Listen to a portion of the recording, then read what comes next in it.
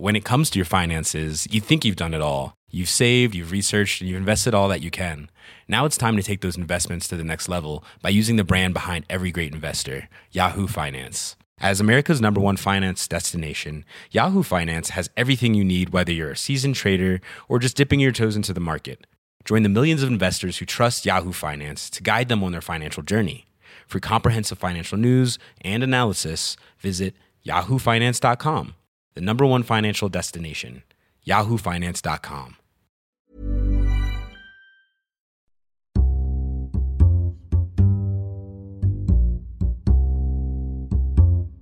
Hello there, and welcome to the Times Business Podcast, where we look ahead to the stories and events that are going to be in the headlines in the coming days, even though it is holiday time for a lot of people.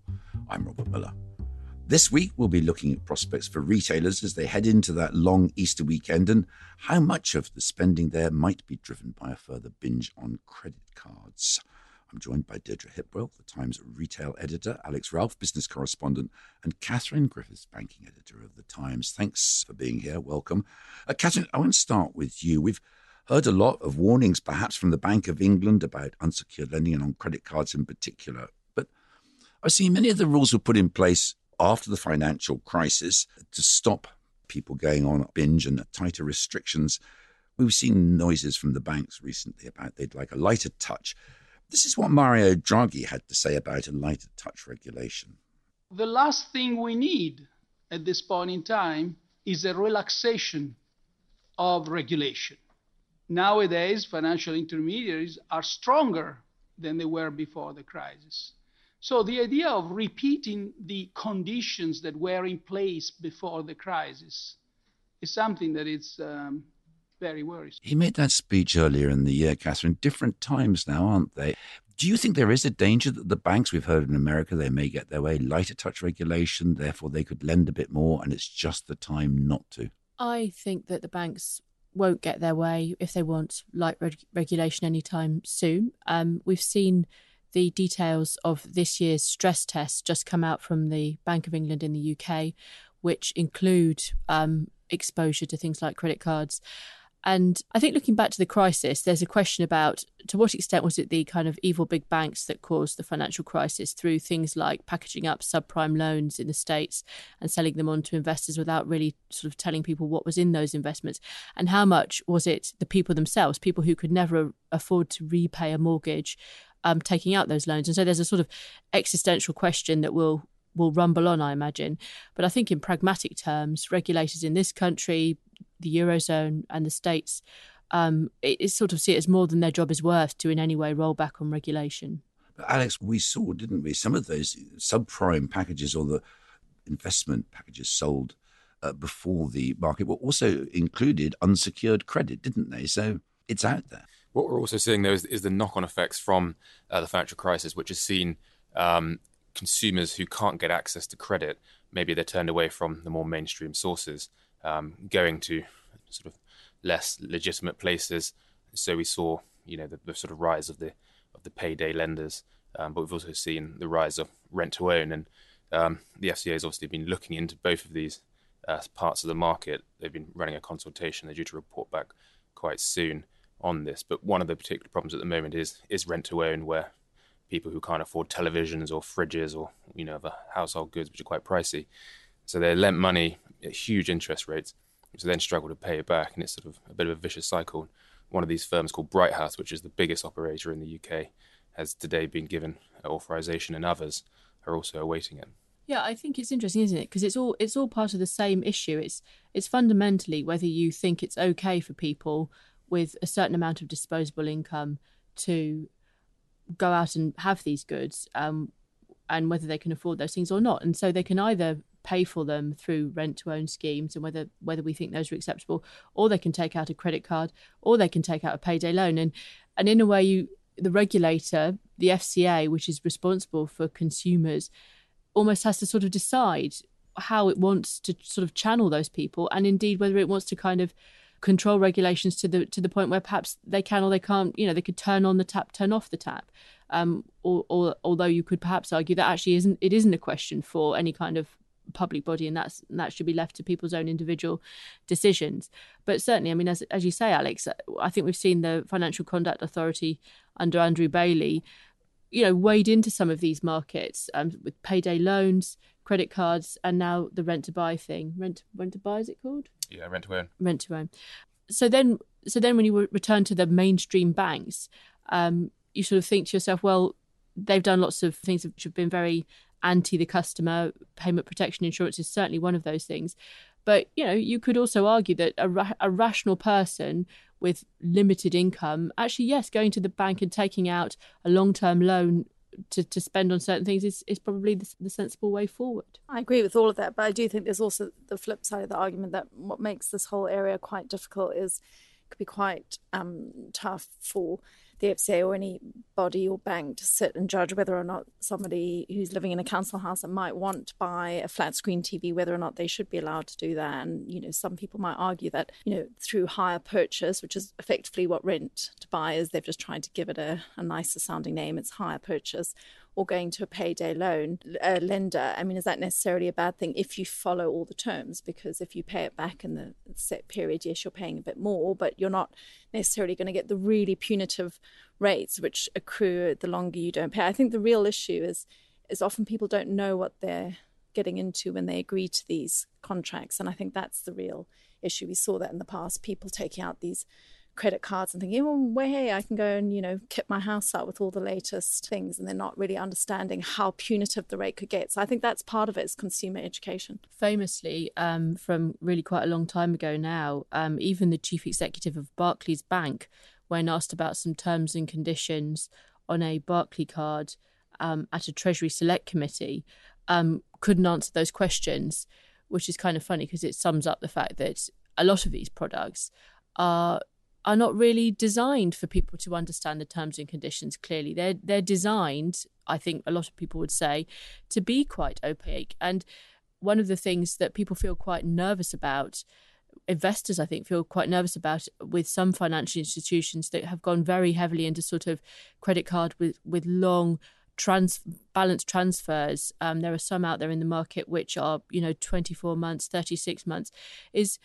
realistically, are people going to remember at that point that they have to suddenly move all their money off their credit card before some really quite extortionate interest rate kicks in? Or indeed, has that card product been designed to kind of trip some people up? And I think most people would say it's the latter. Absolutely. I mean, if you ever look on the flip side of your credit card statement when you get, there's a whole list of things that you're supposedly, meant to know and governed by, and it's quite unintelligible. And I also think oftentimes the people who are making these decisions are probably people who've never been in a situation where they've run out of money a week before payday. And if you're a family and you need urgent cash, to be honest, I would probably rather go to Wonga than a loan shark. So I think there is a place for some of these organizations, but I think key to it is how they're selling their products and marketing them, and whether or not people actually understand what they're signing up for.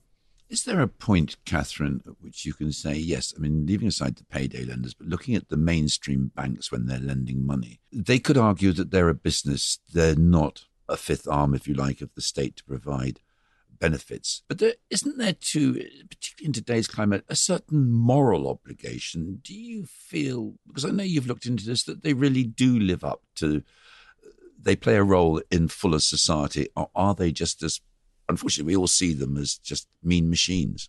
I think that they do a better job than they used to do. And actually, nowhere is this more apparent than in the world of PPI, which has cost banks a cool £40 billion or so far. And the issue there is that when the Financial Ombudsman and other groups are sort of looking back to see whether people should be compensated for this product, they have to take into account how the product was sold, but they also have to take into account, because they work inside the law, what the legal framework was at the time.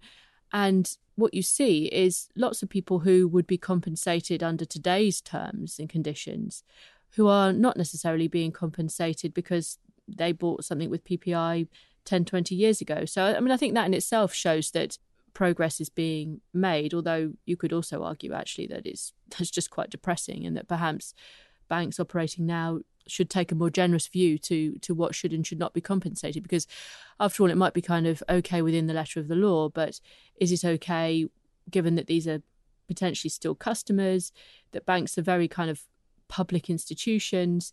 They have learned since the financial crisis to take a slightly broader approach. But I think you still see, actually, in the last few years, things like packaged bank accounts, which some of them are quite good, but a lot of the banks now have provisions in their results for compensation, because essentially it isn't good value to sell a packaged bank account to someone with mobile phone insurance in it if, for example, that person doesn't have a mobile phone, that kind of thing. Okay, well, just moving on slightly, Deirdre, it's quiet corporate reporting. We are going to be hearing, I think, correct me if I'm wrong, from Tesco and WH Smith, both, very high-profile retailers. Given the light of what we've been talking about and people's spending, and they now seem to supply all things to all people, what is the outlook for them, do you think, going into that period, just generally? Well, Tesco is going to be the big story next week. Yes, they'll be talking about consumer spending, but the real issue, or well, not the issue, but the real area that the city will be looking at is its turnaround fully on track. This is quite a key moment for Tesco, because obviously they're trying to do this massive deal to take over Booker. So they will need to impress next week. They will need to show that their recovery is firmly on track, because there has, in the last few weeks, been increasing unease being expressed from certain quarters, including their third and fourth largest shareholder, that this deal is overpriced, it's going to destroy value, it's going to distract their attention at exactly the point that they should be focused on the business. So people are going to want to see that there's been a pickup in operating profit, like-for-like sales. They're going to want a bit more detail on the international business, which hasn't been performing as well, and there's been a bit of a restructure there recently. They might want an update on dividend reinstatement. They'll want to know what's happening with the pension plan. And then obviously, there might be further commentary from Dave Lewis as to whether or not he thinks Tesco is over its crisis, which was obviously the accounting scandal, which they recently agreed a deferred prosecution agreement with the SFO. So that is the big news. WH Smith's will be the usual. It'll be, we're doing really well in our transport hubs. Our sales are up, our profits are up, and the usual defence of why their retail high street stores always look a bit cruddy. Yes. Which is quite hard to defend in the ones I've been into. But I suppose the other issues facing the retailers as well, more broadly, is the is consumer spending power. And I think that the Bank of England was the latest to flag this week. And with rising inflation and the squeeze on wages, there's concern that people are going to stop spending, and that's obviously a big worry for the sector, which actually in turn could push consumers towards these credit options. Absolutely. And Cantor World Panel did say this week that inflation had risen by 2.3% in the last 12 weeks up to about March 26. And that's because the cost of staples are rising. So that's tea, butter, fish, fresh produce. And basically the average British household would have spent about an extra £21 and a bit in the last 3 months. I mean, if you add it up, it's only like an extra 20-25p a day, but inflation is going to continue, and that does have an impact, because I've even noticed it. You can see that when you go into the stores now, there's fewer multi-buy offers because supermarkets have been removing that, and certain products which I buy on a regular basis, I can see that they've gone up, and tea is one of them, and I'm a prodigious tea drinker, so I have noticed that. I think it feeds through to confidence of people are paying more when they go to the grocery stores, and I think it'll be interesting to see how that pans out this year, and also how the supermarkets try and react to that, because obviously they're facing rising costs too because of the fall in the pound. But of course, retailers cut the cost of products at their peril, Deirdre, don't they? As we have recently reported, the people who own Toblerone also own Cadbury, and I think they said that they measure everything against the horror that was the anger caused by messing around with Toblerones by putting less Tobler in the Rhone. And even in this issue with the Easter egg hunt, by taking Easter out of the title, apparently that's sort of less awful for them than the wrath of the nation over Toblerone. So others will do the same at their peril. Well, quite right. And I think Mondelez should feel embarrassed. You're naming and shaming now, aren't you? Absolutely. The Toblerone. I mean, as value engineering, which is the horrible term that consumer companies use when they talk about effectively making a product slightly smaller but selling it for the same, if not more, because they're trying to get more bang for their buck. But, there's value engineering. And then there was the, what they did to Toblerone, where you could have driven a car through the gap in the triangle chocolate pieces. I mean, that was a bit too much, and they were quite rightly pilloried for that. But yeah, there'll be a lot of that going on. Suppliers to supermarkets are going to find it tough, because the pressure will be coming on to them to reduce their costs, same as for supermarkets. And it's a very competitive grocery market, which in the long run is great for us as consumers, but it's very tough for the grocery operators, because they're already operating on pretty thin margins. Yeah, and I suppose we'll probably get a greater insight into the impact it's having on suppliers, that squeeze that the supermarkets are putting on them, when the regulator, the grocery code adjudicator, has its conference in a few weeks' time, and it publishes a survey from suppliers. So it'll be interesting to see how that turns out. Yeah, because I think, particularly if you look at Tesco, I mean, obviously they've done a lot to improve their relationship with suppliers, which was pretty much at a shocking nadir about a year and a half ago, which they've owned up to. But, even if they are in a better relationship now, the fact of the matter is they're still going to come under pressure to try and help Tesco provide, regular lower prices to consumers, and all the supermarkets are at it. So it's very difficult, particularly when you add in the backdrop of Aldi, Lidl and Iceland, whose sales have been growing quite rapidly in the last few weeks. So more people are turning to discounters again. Well, lots to watch out for. Thank you all very much. And that's just about it for now. But remember, keep up to date with those results. In particular, Deirdre will be following them. It'll be online, on your phone, on your tablet, and of course in the paper. If you aren't a subscriber, then please go to thetimes.co.uk and sign up there. And if you want to hear us weekly, do subscribe through iTunes, and feel free to post your comments. We'd love to hear from you. My thanks to Deirdre Hipwell, Catherine Griffith, and Alex Ralph. They are on Twitter, so please do follow them, and join us again next week. Thanks for listening. Witness history at Roland Garros, where old rivalries meet new talent on the clay battleground. Tennis Channel Plus is your place to watch. Stream every court from your phone or smart TV live in HD. Experience 3 weeks of unparalleled access as the world's top players in tennis face off to see if the veterans maintain their dominance or if a fresh face rises to challenge them. Daily live coverage of the French Open begins Monday, May 20th. Stream it now with Tennis Channel Plus to be there when it happens. When it comes to your finances, you think you've done it all. You've saved, you've researched, and you've invested all that you can. Now it's time to take those investments to the next level by using the brand behind every great investor, Yahoo Finance. As America's #1 finance destination, Yahoo Finance has everything you need, whether you're a seasoned trader or just dipping your toes into the market. Join the millions of investors who trust Yahoo Finance to guide them on their financial journey. For comprehensive financial news and analysis, visit yahoofinance.com, the #1 financial destination, yahoofinance.com.